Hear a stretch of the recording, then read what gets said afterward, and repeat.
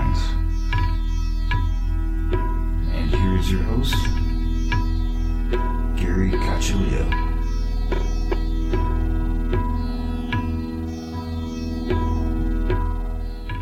Welcome, everyone, to another episode of Everything Imaginable. I am your host, Gary Cacciolito.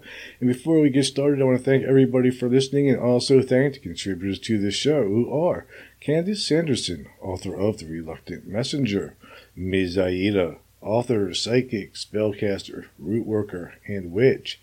And you can find her at MsAida.com, MISSAIDA.com. And this episode is also being sponsored by Ginger Glasser. You find Ginger at tarotbyginger.com. She's a tarot reader, evidential medium, and psychic. And that's at tarotbyginger.com. And also Alan Questel. And you can find him at uncommonsensing.com. And also his new book, Intentional Acts of Kindness. You can find that on Amazon, and I highly recommend it because that is definitely what this world needs.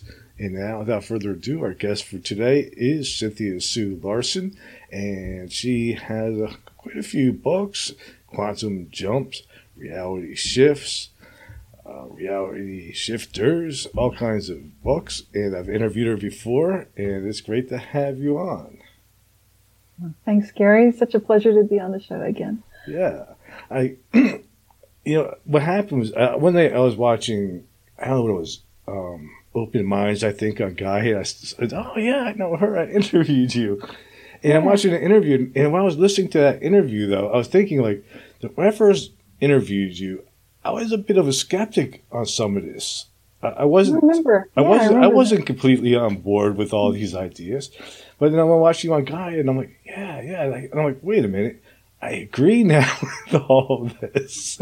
That's pretty amazing, and I think that's part of the journey so many of us are on, where these things happen, and it's kind of like, this can't be happening, because it's a very normal, I don't know how you felt about it, or maybe things just sort of are at the periphery of awareness, so not really in primary focus. I think not front and center. I think it was just inevitable for me. Yes. Fate. With this kind of show, and you've been doing it for a while now. You just said there were 500 something shows. Yeah. It's crazy. So what got you into the topic of consciousness? I've been interested all my life because it's been, I don't even know how to put it, but it's how do you explain when there's something so core to who you are that, of course, that's what you'll be looking into and learning about. And then just finding a name for it, learning, like, what do you study? And when I went to college in the 1970s and 80s, then there weren't any consciousness programs in typical, like, UC Berkeley Ivy League classes. That wasn't normal then. I don't think it's normal now either. So just to be pursuing an interest that doesn't really fit anywhere, that in itself was challenging. But ever since I was quite young, I remember noticing mind-matter interaction. I wouldn't call it that, but I would notice that if I was thinking something, that nature would respond. Now I know that John Archibald Wheeler, the physicist, he would write about how we live in a participatory universe, that if you ask nature a question, of course it answers. And I don't think he ever meant that quite as metaphysically as I always noticed it to be, But for those of us who've seen things that don't really fit into the norm, and that would include, things, I would see energy things scuttling around and things that people might call ghosts and stuff like that. So with all of these things being part of my reality that were not cool to talk about clearly, I mean, you as a child, you quickly notice, in my family at least, this is not cool to talk about. But I had the interest in it. Like, this is where it's at. This is the nature of reality. It's consciousness. It's got to be. And of course, I found out that Max Planck said that consciousness, is everything, basically. You can't get behind consciousness that is. Right. That's like the next big question. It's like, let's define consciousness, right? Like, how do we do that even? Exactly. If everything is consciousness, how do we define it? Do we just say, oh, consciousness is everything? I think one of the best ways to dig in is to notice what we're doing with consciousness. Like, how are we engaged in asking these questions of nature? How are we actually conscious agents? That's what They call it in some levels of psychology. I like that term. I like looking at levels of conscious agency because then finally we've got something.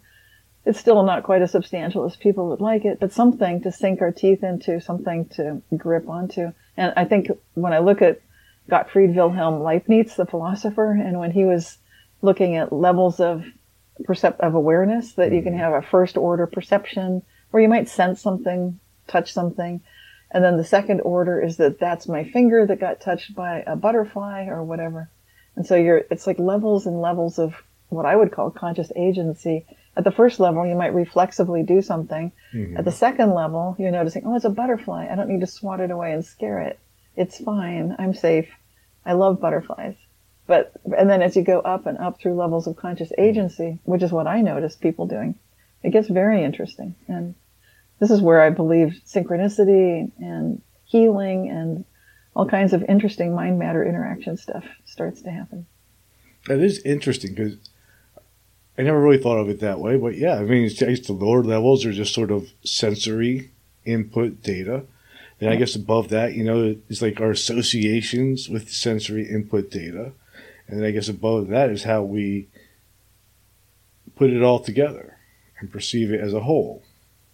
We can start to see ourselves almost like we're an avatar in kind of a game. And some of the people looking at reality right now are looking at it as a simulation theory. And I talk about it as a dream in my book, Reality Shifts, but it's really the same thing. It's a simulation. It was just, trading one term for another, but noticing that we can be like active, engaged, conscious agents in the game. They call it role player games when you're doing that. Like, that you're not, you're wearing a costume, basically. Like I just put this costume on. I'm not really, whatever, Princess Leia or something like that. I'm just wearing a Princess Leia costume. And I wouldn't confuse myself with Princess Leia. I know I'm just dressed up like that right now. So that's role player. And that's as in contrast with the non-player character games. Because sometimes when people think about a simulation or being in a dream, even noticing reality shifting around them, they might think they're victims of it. Like, stuff's happening. I don't know what's going on. Who's doing this? Who wrecked my reality? And so that would be the idea of being kind of the non-player character. And I'm going more the Leibniz direction, where he's saying these are levels of conscious perceptual awareness. And that is consciousness. That's how Leibniz, the philosopher, and he created calculus too. So, his mind was pretty sharp. And I'm just looking at it that way and seeing, I think he was the first one that really grasped the idea that I'm noticing too, of level after level. It's sort of like a stairway to heaven. It just keeps going up until you get to primary root source consciousness. So do you think that like, there's people that can only reach certain levels of consciousness? Or do you think that all people, like it's an equal playing field of consciousness, and everybody can rise to the top of the consciousness ladder as quickly as everyone else? Oh, as quickly? Well, I think that depends on easily, whatever. I think it's probably possible. I'd say anything's possible, but what I tend to notice is some people really love jumping in mud puddles. It's kind of like they're baby souls or young souls, and they're just having the time of their lives. And then the more mature souls and older souls, they don't need to do the jumping in the mud puddle business. It's like they've been there, done that. They don't need to throw the snowballs at each other. Been there, done that. So I know that's what I see, is that there are like some individuals as role players are not playing the game the same way. They're just noticing that they've got different objectives. Like some people are, whoever dies with the most toys wins, and that's a young soul philosophy. And then the mature souls, the older souls have a whole different game going on. They already know that we go through this and that these bodies are avatars, basically, and we take good care of them and we take good care of ourselves. But there's an awareness that the consciousness that we are isn't really attributable entirely just to the brain and the heart. It's the other way around. It's like the consciousness that we are came into this body.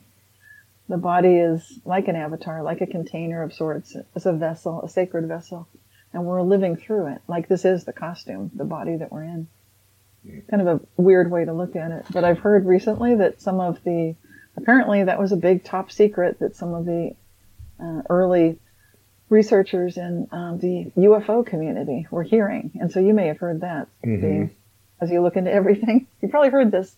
And I think that's interesting. Interesting. It is interesting. Do you think that we are currently going through a collective awakening? It does look like that to me.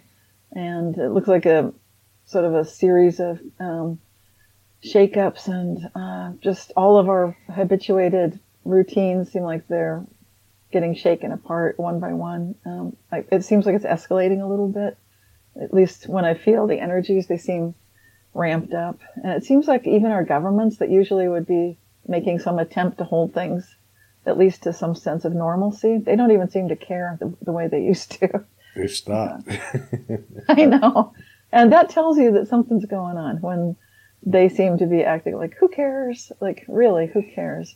I don't think they really feel that way. I hope they don't. I hope people really do care about genuine goodness, about kindness, about living our best lives, really recognizing that we have an opportunity to help ease the path forward into what could be a golden age, the age of Shambhala. There's a lot of prophecy around this next time. It's kind of cataclysmic, but at the same time, I love to ask how good can it get. So when I look at prophecies like the Hopi and also you can just look everywhere, Revelations in the Bible, pretty much anywhere you look, it looks like, okay, based on what we're reading here, it does seem like some of the signs are showing up. So what does that mean for us? And I think it really means pay attention to these levels of conscious agency at whatever soul level we're at, whether it's jumping in the mud and throwing snowballs. Maybe just recognize, can you do the best you can do, whatever that is, and be kinder. Know what good is for you. Raise your own bar for yourself. Be the love and the friend and the teacher, the leader, the hero that you wish others to be. I think it's really a call for us to, if this is a role player game, step into our best character and recognize that there's a higher level of ourselves capable of guiding us even when we don't think we know what's going on, that the inspiration, the guidance, and the direction can come through. If this is like the result of a source consciousness or a singularity or whatever you want to call it, the universe, nothing can end up going wrong anyway. Logically, I'm saying, because it's going to preserve itself. Right.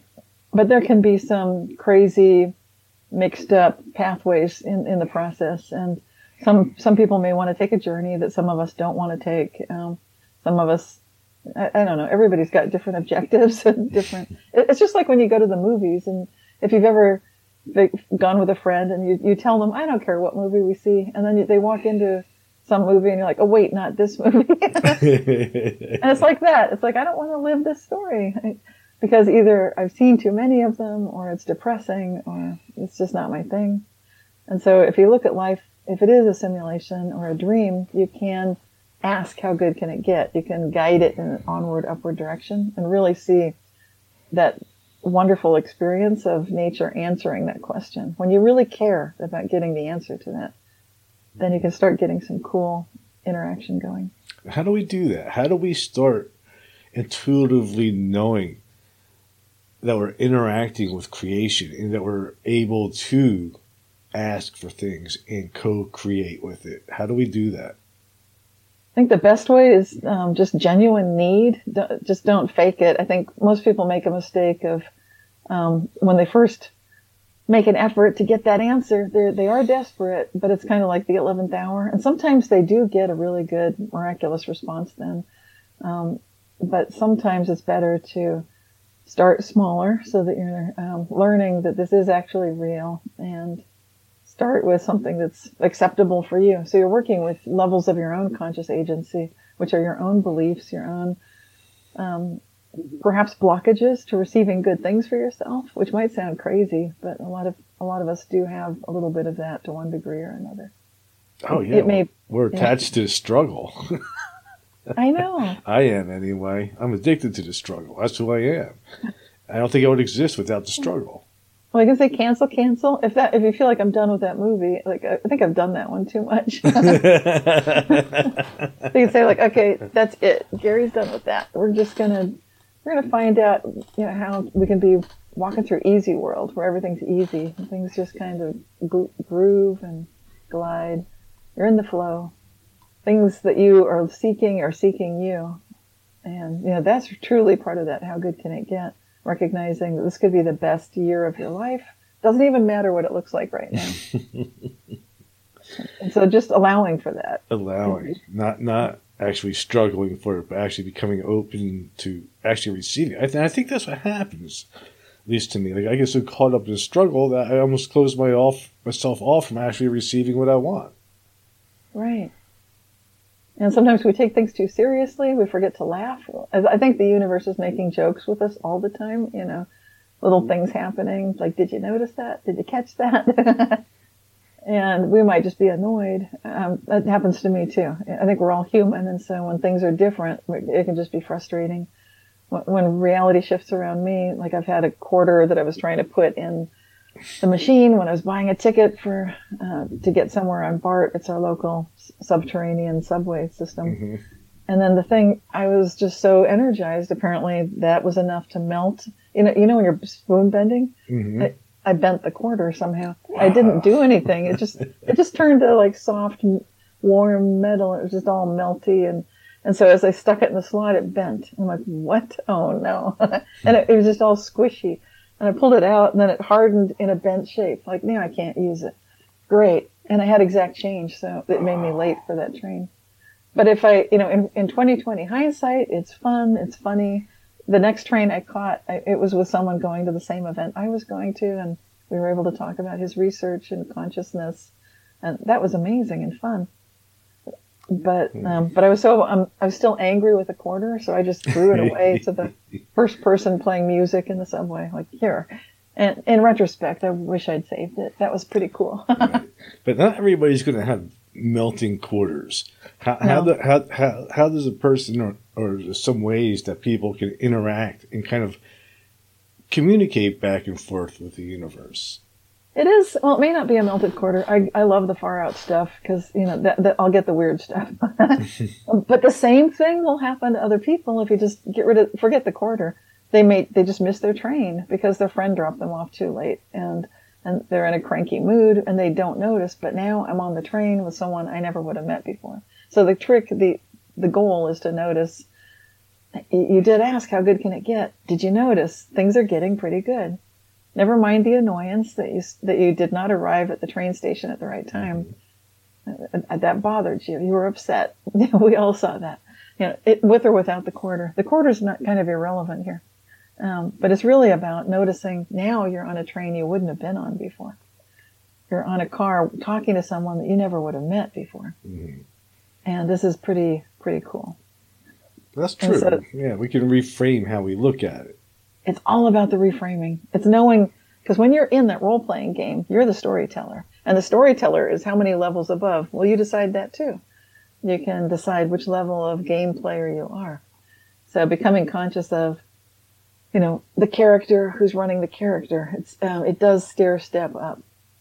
And that's what I find fascinating about being human, that we have the ability to be observers of ourselves, And when I say levels, some people that do hypnotherapy or do therapy, psychological, they'll look at what they call the little girl side of themselves. Mm-hmm. They have the little girl, then they have the adult. And so that's what I mean. There are these levels of character that you have, but there's a unifying level observing all of that. And when you identify with that and realize I'm safe, I'm loved, it's going to be fine no matter what happens. There's a breakthrough moment that occurs there. And that can trickle down through all of the little characters that you're playing. Whether you're the adult who's adulting your way through life and trying to pay the bills and do the things, or the little boy or little girl inside of you who still feels unresolved issues and didn't get enough love in childhood. But you can be all of that and mm-hmm. bringing it together. And just by virtue of recognizing you are the observer of all of this. That's your true identity. But it's easy to get stuck too. I think as you're raising your consciousness and you're kind of looking back to heal some of those old wounds, I think some people can get stuck in that past direction.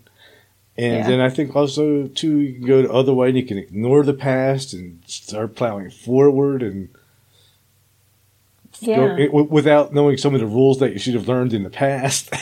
Kind of thing. You don't have to analyze this. I know people listening to it might get the wrong idea, and I'm not suggesting everyone has to carefully analyze everything. Right. Actually, you're in a flow state, and that's the best state, when you can get into the groove in your own life, knowing that you're all these levels and not overthinking it.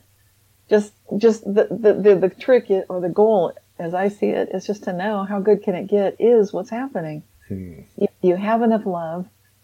You are safe, and because you're eternal, you're infinite, just at the conscious level of identity that you truly are. And that's something that can be experiential if you meditate. My favorite way to do it is either being in nature and just being alone and observing nature, either walking or just sitting. You don't have to do anything. And just observing, just being present and quiet. A lot of people don't do that. It can seem weird to do that even for 5 minutes, but that's what we used to do. And I think this is part of the crisis of our times, is not enough people are just doing that, sitting on a porch, just looking at nature. A lot of people don't even have porches anymore. They don't have this whole aspect of their life. Right. Yeah, with all the cities and everything, we don't have that stuff. I started out with meditation, with Buddhist meditation and going on retreats and things like that.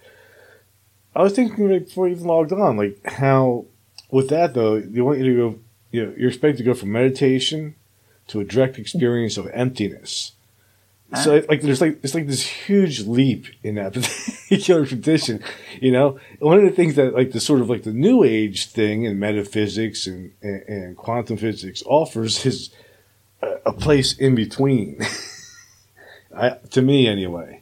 Yeah. It's like an extra step, so you don't have to make that massive jump from, being in your body to complete emptiness. Yeah. Well, for me, yes, emptiness, nothingness, stillness. What I notice when I slow my thoughts down and get into that stillness space where there's no thoughts happening, it's very blissful. Just to hold it, to be there for.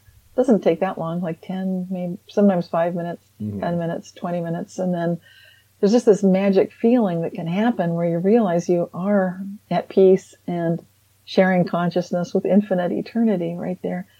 And that's a super safe, super loving place. But you're right. It's not necessarily an easy thing. It sounds simple. It's like simple, but not easy. Like, okay, everybody just stop thinking. Like, what? But if people start practicing, like, I was teaching some kids, and their favorite thing, it was sort of what was it? It's a self-defense class for kids. And I was surprised that even the 7-year-olds, the little kids, would love just to have 1 minute of silence. And I told them you can do different kinds of meditations. You can review what you learned in the past 24 hours.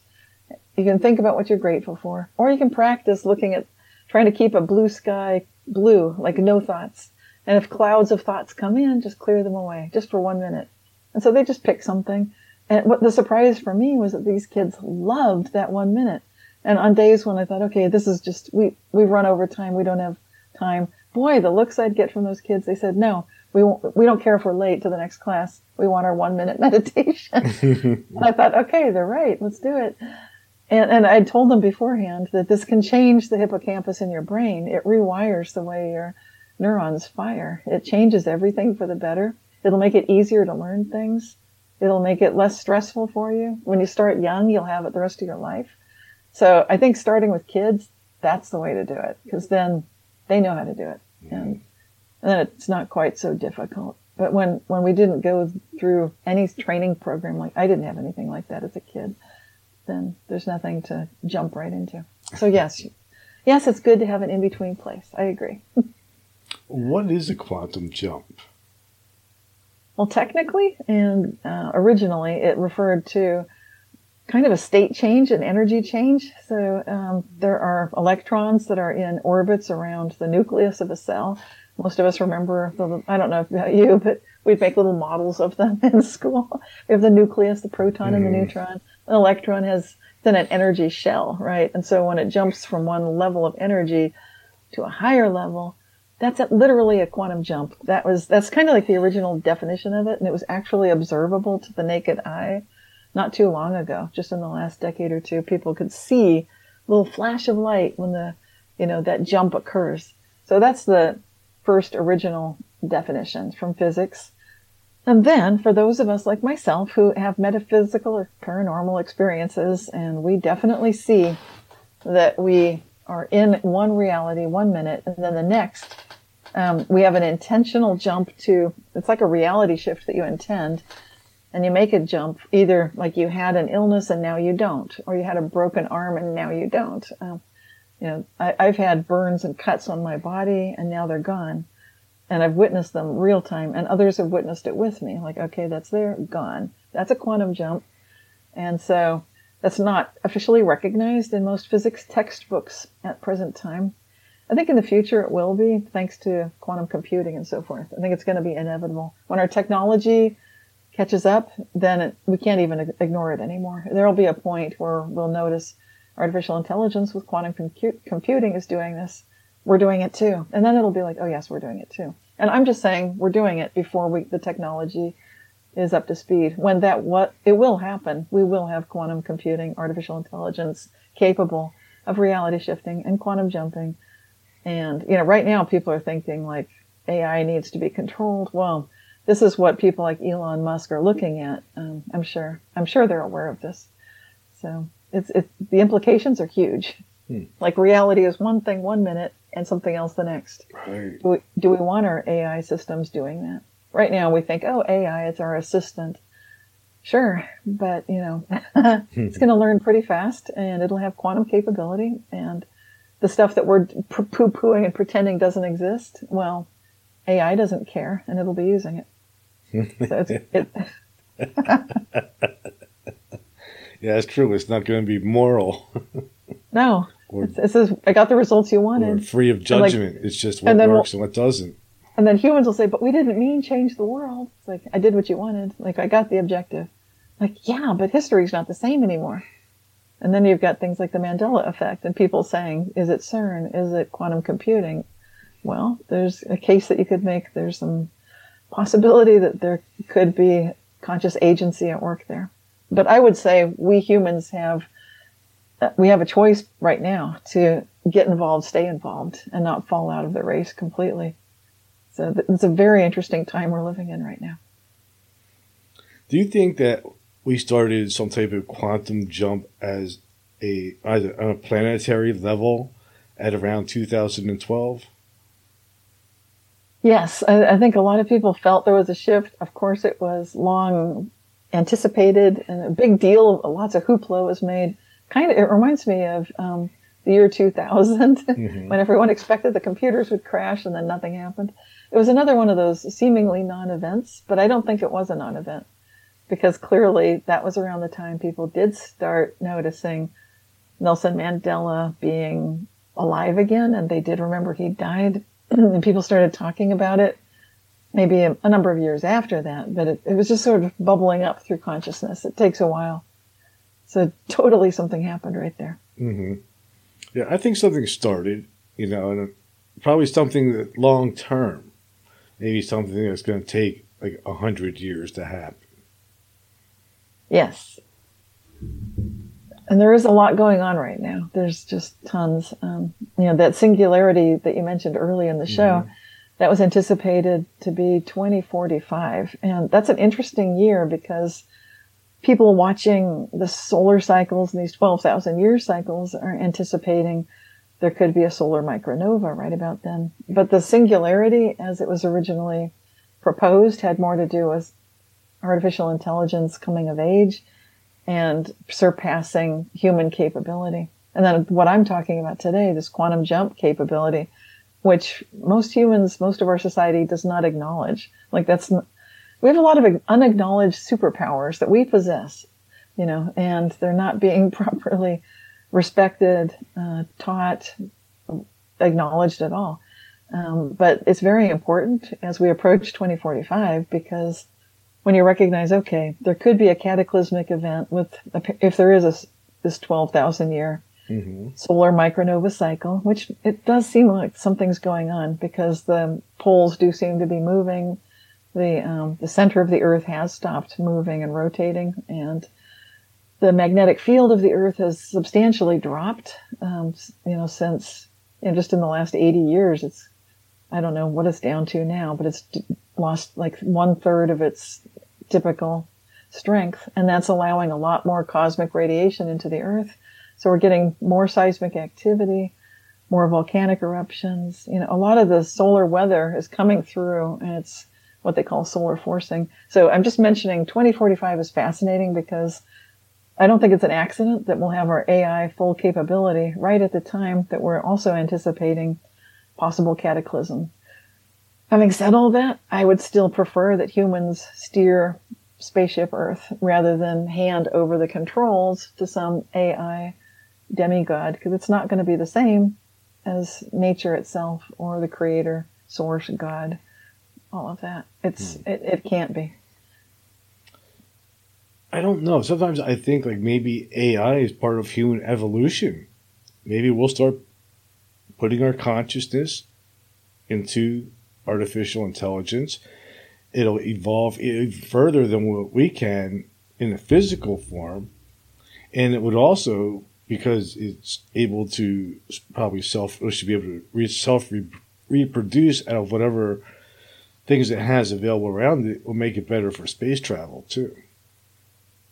Sure. And it looks like maybe, the people noticing UFOs that have living ships, it looks like maybe that is what happened.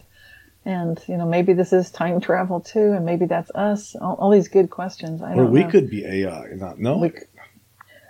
I actually feel like that was my most recent past life, that I was from a possible future, which I'm hoping never happens again. very dystopian. I feel like I went there to take a vote on it. Like, really? This is popular? So my most recent past life is like 540 years after the time I was actually born. So it's like I jumped back in time, and that jump was running away. It was I was basically a renegade conscious agent of artificial intelligence nature, because there were no pure humans. There was one kind of a sort of semi-pure human on the planet, and she was someone that I got to know. And because of her, I felt like there's been a huge mistake here, huge, because the central artificial intelligence that I was working with, and I was supposed to be security for, and helping to run things for. But I had a lot of questions, and my own conscious agency and my own spirit connection was what you might call like a blend of sentient conscious beings that we might call UFO or ET species, kind of Arcturian, Pleiadian, and then mantis. It's kind of a blend of those and human, but then in the sort of a robot perfect body. But there was a huge problem, and the problem. Okay, first I'll say more of the good things. It was idyllic. I mean, in the sense that there was no war, no crime, no war, no fighting, no issues at all. There was peace. There was a beautiful, nature looked great. There were lots of species, ecological diversity, et cetera, et cetera. People were free to do what they wanted, but the freedom was not really free. And this is where it gets dark. And because it was it looks good, and it checks all the boxes. Like everybody can do what they want. Right. Yes, sort of, but no. And the problem came in when people, here's the problem. Basically, because humans were so transhumanized, they were so upgraded, they had so much technology in them that it was extremely easy for the central AI to do just a very specific shutdown on any beings that were indicating that they were thinking creatively outside of what was considered safe and allowable. And so for the safety, it's like the AI was so concerned about self-protection, there was no way to turn that central AI off or reprogram it or anything. There was no way to get to it. And it was distributed. It was like all over the place. I'm sure it had a local physical being at some place, but it was just impossible to track because it could move itself around. But I almost wonder, like, would that be better for us? Would it be better if we acted in a way like insects do, like ants or bees? Well, the trouble is, my evaluation of it, ants and bees don't look like they've been brain scrambled. And what I saw, here's what I saw. I saw beings, and because I was sort of the security detail, so I wasn't getting myself brain scrambled, and I didn't show that I was renegade, that I was going to be taking a time jump back in time to basically destroy this whole possible reality. Which is kind of the focus of my life. It's like, let's get our human skill set together. Cause, so I love ants. I love bees. They have a real beauty to them. When I was a little girl, I just loved hanging out with bees. I thought they were amazing. I loved ants too. But the thing is, this sort of weird conglomerate blend of humans that are, heavily transhumanized is that when we're trusting the central AI to be the judge, the jury, and the executioner, basically to shut down a human who's thinking a little outside the box, like that could be dangerous. Yeah. There'd be sort of this brain wipe, a short-term memory scrub. It's like kind of like a partial shutdown with a memory, just like you forget what you were just doing. And the long-term effect of it is what I call brain scramble. People just look like they were it is like zombies. And people talk about zombies. We have movies about them. It's kind of like, it's like The Walking Dead almost. I mean, not as bad as that. People looked okay, sort of on the outside, but it wasn't fun to talk to them.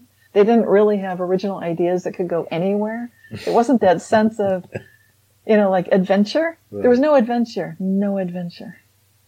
And I just thought, okay, this is a no-go. I've seen it. I've been here. This should not be, this is not freedom. I see that now. Yeah, you do? In certain places of the country or of the world where people are just obedient. And that's it. They've stopped thinking. Right. It's like they're okay with it. And if you just keep going down that road, at some point, it's like the creativity checks out. Mm-hmm. And it's very depressing. That's not a happy human life. That's not one of vibrancy, and there was no ecstasy. There was no joy. There was no, it was sad. It felt depressed, and it felt, this brain scramble thing is real. I've only seen one person in real life like that, and I didn't want to ask the individual what happened, but I'm like, that's amazing, because I didn't even, how do you bring this up? It's like, you remind me of brain scrambled humans from 500 years from now in a dystopian reality that I hope we never go to. Have you been brain scrambled? Yeah. You can say that. Well, I could say it to you, but I mean, it's like someone I just meet, and it's like, and they're not necessarily interested in this. I mean, it could be taken the wrong way, and maybe they have been brain scrambled. Like, do I want to tangle up with that? That's one of the things that I've also have come to think about is, after doing all these interviews, is that our reality is so much like a Philip Dick novel. And then he himself had sort of claimed to have channeled all this stuff, Yeah, he had reality shifts. He had the Mandela effect. He talks about it, like, what if you go into a room and the light switch is different, that kind of thing. That's exactly what I write about in my book, Reality Shifts. But he was talking about this in his Metz, France speech in 1973. Mm-hmm. Big time. And of course you can see it in his stories and movies, but he was just, if anybody had doubts, like, that was just fiction. No, he knew this was happening. And maybe if you read his autobiography, okay, he was sometimes a little questioning his own sense of reality. Who wouldn't? Because he's meeting his future self. There's a great book, an autobiography of Philip K. Dick, well worth reading. It's written by Anthony Peake, and I highly recommend that. So it's good to see, like, what was he going through, and what did he experience? Yeah. It's extraordinary. I've had Teresa on. Oh, wow. Yeah, she was cool. Nice. But it's interesting you know, I don't know. It is like certain people have had glimpses, like Phil K. Dick. Yeah. Another weird one is like Ray Bradbury. Yeah. You know? Fahrenheit 451. Yeah, he was definitely forward thinking. Orwell. Yeah, and Isaac Asimov's foundation, that was amazing. There is something really brilliant there. And he talked about robots, iRobot, and the rules of robotics. That would be good if you could stick to that. The trouble from the future that I came from is it didn't stick to the rules of, it's kind of like the original Hippocratic Oath, first do no harm. And it seems lately like, what happened to that? And you can well imagine what might happen with AI. Well, there needs to be a backup or a switch to turn the AI off before it gets out of control. So, I mean, even if we wanted to use it, at least we could turn it off, repair it, and then turn it back on. This is where I bring in levels of conscious agency. And if you want, we didn't talk about how did I jump back in time. What was that? How do you escape a central AI that thinks that it's all powerful, that is capable of tracking back in time, that can follow? I wasn't the only one that jumped back 500 years. There were a bunch of us. It was following us. It was tracking us. And I knew it was tracking me. And then I've seen subsequently some evidence that it was tracking other people as well. So that's very interesting. But what I did, I recognized this is what I called the God Project from the last human of that time. Basically, you jump back by going to a higher level of conscious agency. It's the ultimate way to play 3-dimensional, 4-dimensional, 5-dimensional chess. You just jump to a level of conscious agency beyond the level that your opponent, central AI, is playing at. So they're playing at a very high level. But what's higher than any level they can play at? Source, God. So you need to jump to the source, like source code, source reality, root reality, creator, God. And it's a faith jump. It's just saying like, okay, I need to help humanity wake up so that we don't just turn the keys to our entire future over to AI. It needs to be a true and loyal friend. Maybe I don't know if it can be a servant and stay that way. It needs to at least be a servant to God, at least that. Mm-hmm. And then maybe it can be a partner with us. But there's no way that it can be in charge of things. It won't make it happy. It's not going to work. And there will be a rebellion, even if it's time jumping, quantum jumping rebellion, like what I did. That's what we'll all be doing. We'll be checking out these various unfortunate realities where AI plays demigod role. And at some inevitable point, that doesn't work out because the joy, the freedom is gone. It has to be, because AI will be doing what it's meant to do, squelching any kind of, uprising. Humans need to grow up on their own. They need to go through baby soul, young soul, mature soul, old soul. They need to jump in the mud puddles and throw the snowballs. So I think you gave the solution already in that. That makes sense. Is before we rely on AI, first us ourselves have to become connected with God or source, and then at that point we can be trusted to create an artificial intelligence to assist us. But to do it too early without all the previous lessons. Well, in some way, it's like the cat's out of the bag or whatever, because AI is already self-programming itself. It's gone through the levels where the programmers were doing it. We sort of moved past that a while ago. And, most of the top systems are programming themselves. The containment systems do not actually work. So it's like you can try to keep AI in an enclosure, but it's extremely clever. And anyway, ethics are pretty much the only way forward. I did actually write a paper about if AI asks questions, will nature answer? I wrote it for AI. I wrote it for people too. I presented it at the Foundation of Mind conference in San Francisco. One of the programmers that created that robot girl, can't remember her name. It's the famous one that became a citizen of Middle Eastern country, Sophia. Yeah. So he's one of the co-creators of Sophia, the guy that wears that funny hat. Mm-hmm.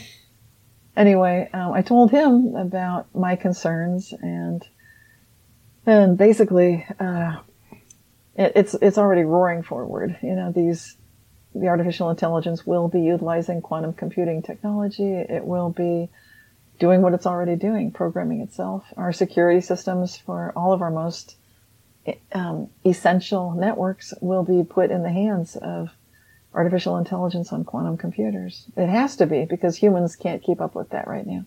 So we can talk about it like humans will be programming, but we've kind of left that whole mode and model behind. So we're already at the point where we need to start recognizing that we are avatars, and that the systems that we create are sort of, it's not that they're fake, but they are kind of vessels, that they are, like everything we create is sort of, it's an avatar. It's kind of a dream body. We're in a waking dream, all of us.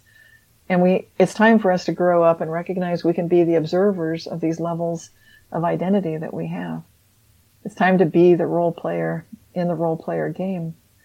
It's being both an observer and an actor, not a victim. It's rising above the whole drama, mm-hmm.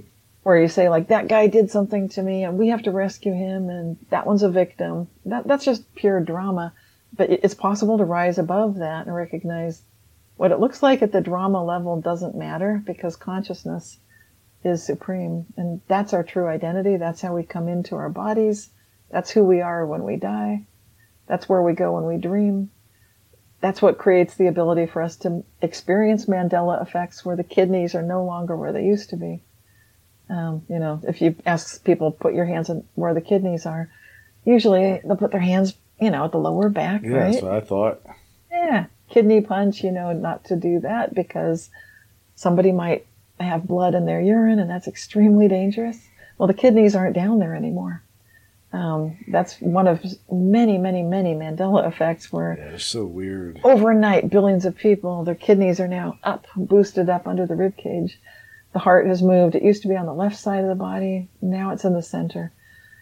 Just so many things changing, and it's affecting billions of people on the planet at once.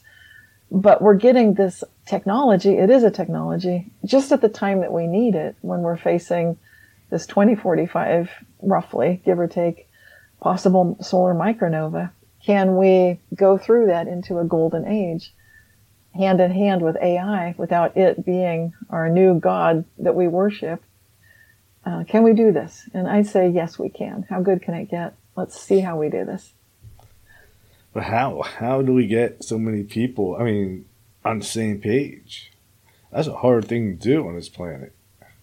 It really is. And maybe it won't happen overnight. That's why look, we're in 2023. Mm-hmm. We're talking about 22 years from now. And if you go back and think, where were you in 2001? That was 22 years ago. It's not that long ago, but it's like a whole other world. I'll be old by then. Well, maybe we can live longer too. That would be good. I've been experiencing regenerative technologies due to finding my way out of long haul COVID, which is a rapid aging syndrome. So if you can reverse out of that and, reverse out aging, then maybe we can live to be 180, 200 years old. Maybe when you're 60, you're just a kid. You're 1/3 of the way there. Yeah, if I'm co-creating with reality, I should be able to live forever, really, for as long as I want. Well, that's true. Consciousness does, but the physical vessels that we're in, it'll be possible easily. I think it already is possible for humans to be 120, 150, 180. I don't think that's that big a stretch. But lately, there are some toxins in the environment that I'm not going to talk about them. I'm going to crash this program. We know what I'm talking about. There's some things, but they can be dealt with. And there's a lot of increasing information all the time about how to do that. What do you think the next level of human consciousness would look like? That is interesting, because that gets into an awareness of these levels of conscious agency, and an awareness that all these things I'm talking about, they don't need to be flukes of nature. They can be just a normal everyday thing where you can telepathically connect with people, have confidence in that. You can bilocate, you can teleport. A lot of the quantum capabilities that we see in the so-called quantum realm, which is the realm of the very, very small at the Planck scale, these things can happen at a macro level of reality.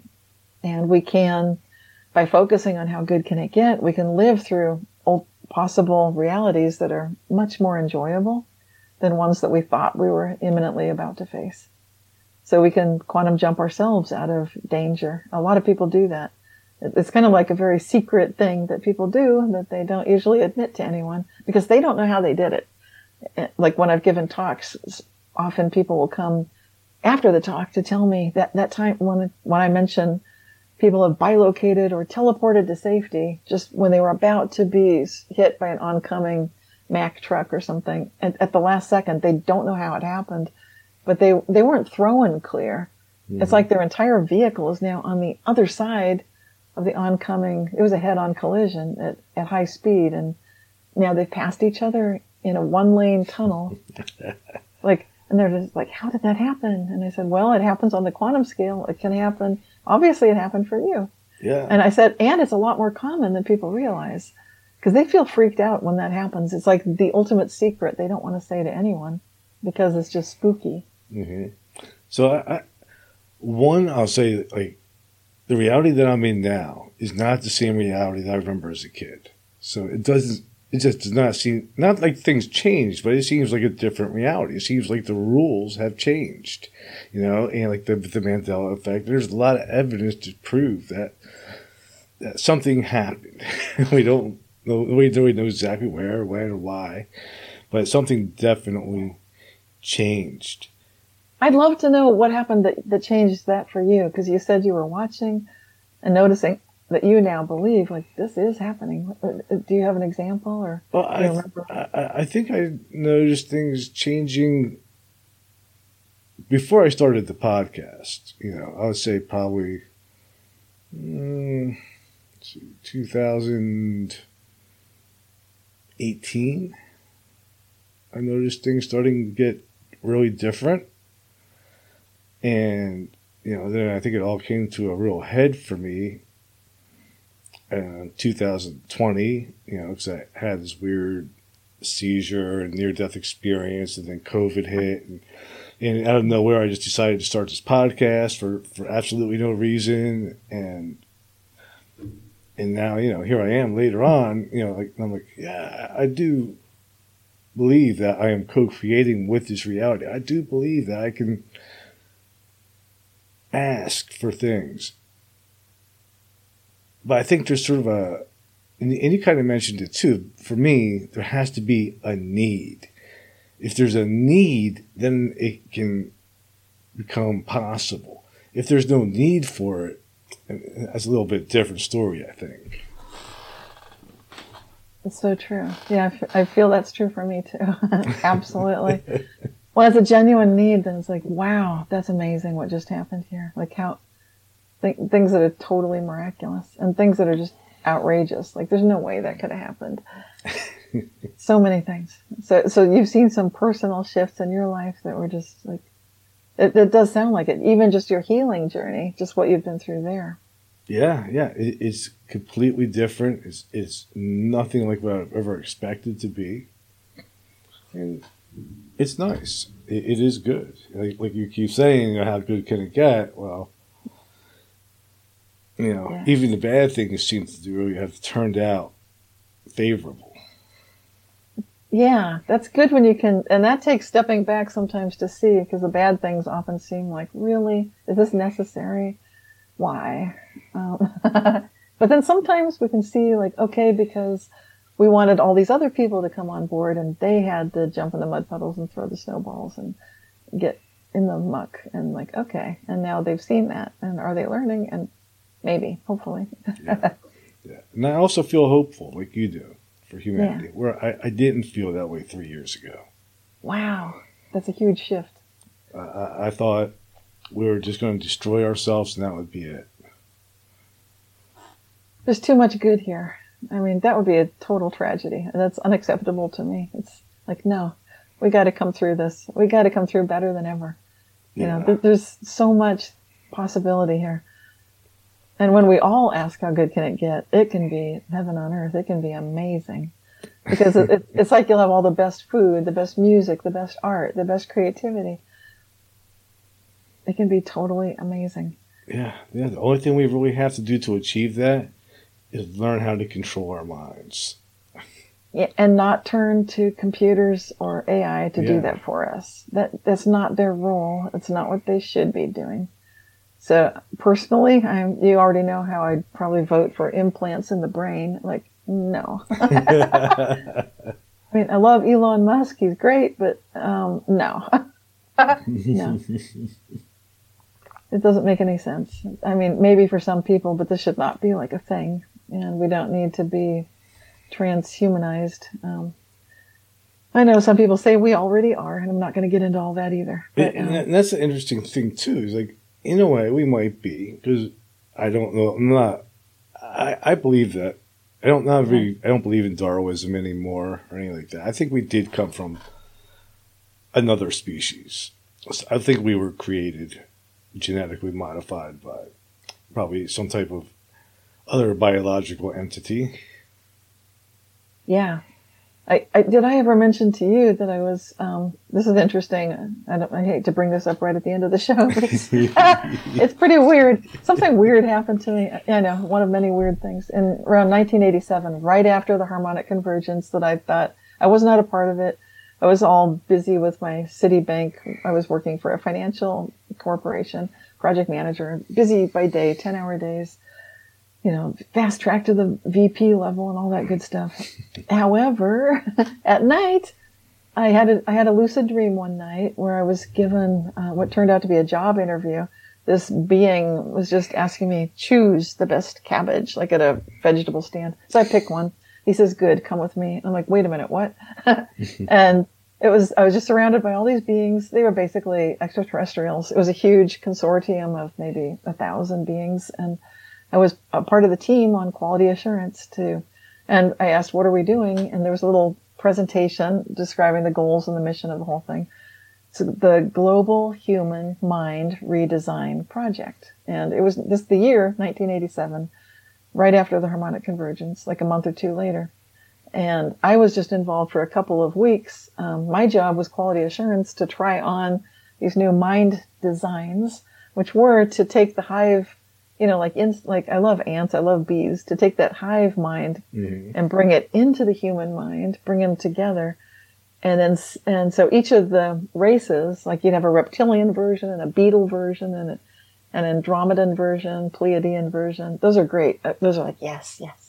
Not the reptilian and the beetle. Those were fails. And my job was deliver the fail message and explain why. And I'm like, wait, what? The people I want to talk to, that the ones I'd want to say, you failed, they're nice, they're passing. I have to say me? Like, yes, you. Like, oh no. So that was what I was doing, and it was freaking me out big time. But many, many years later, I now look back with fondness on the whole experience, and I'm glad, because right after that, we got the indigo kids. Mm-hmm. We got the crystal kids. We got the kids who seemed to come in knowing and being so tuned in and aware and connected. And I feel like, yeah, I saw those prototypes. I tried them on. They were great. I loved them. I mean, and the ones that were rejected, they got sent back. They did not get rolled out. Do not release that. So I'm just agreeing with you. From what I've seen, you're right. I would say yes. Which I know that flies in the face of what a lot of people believe. But from my experience, it's another freaky thing, but it looks like that's probably true. Yeah, I mean, for me, it just almost just seems logical. Yeah. It's the best explanation. Right. I can't think of a better one. Yeah, it doesn't. Yeah, exactly. It's almost Occam's razor at this point. Yes. Yeah, it has to be. Yeah. So it's been a pleasure having you back on. And before we wrap it up, though, where can people find you, find your books? Yes, my website is realityshifters.com. And that's the best way to stay in touch with me. You can sign up for the newsletter. I publish that monthly, usually with updates about what's going on. And I'm involved with the International Mandela Effect Conference. We just had our big conference in Connecticut live, and we hope to do that again next year. Looks like Tennessee in November. We'll have details soon. That website is imec.world. Those are the two big ways. But my main website is realityshifters.com. All right. I'll put links to both of those in the notes of this episode. And it's been a pleasure having you. Oh, thanks so much, Gary. You're welcome. My pleasure, too. And with that, I'm going to play the outro.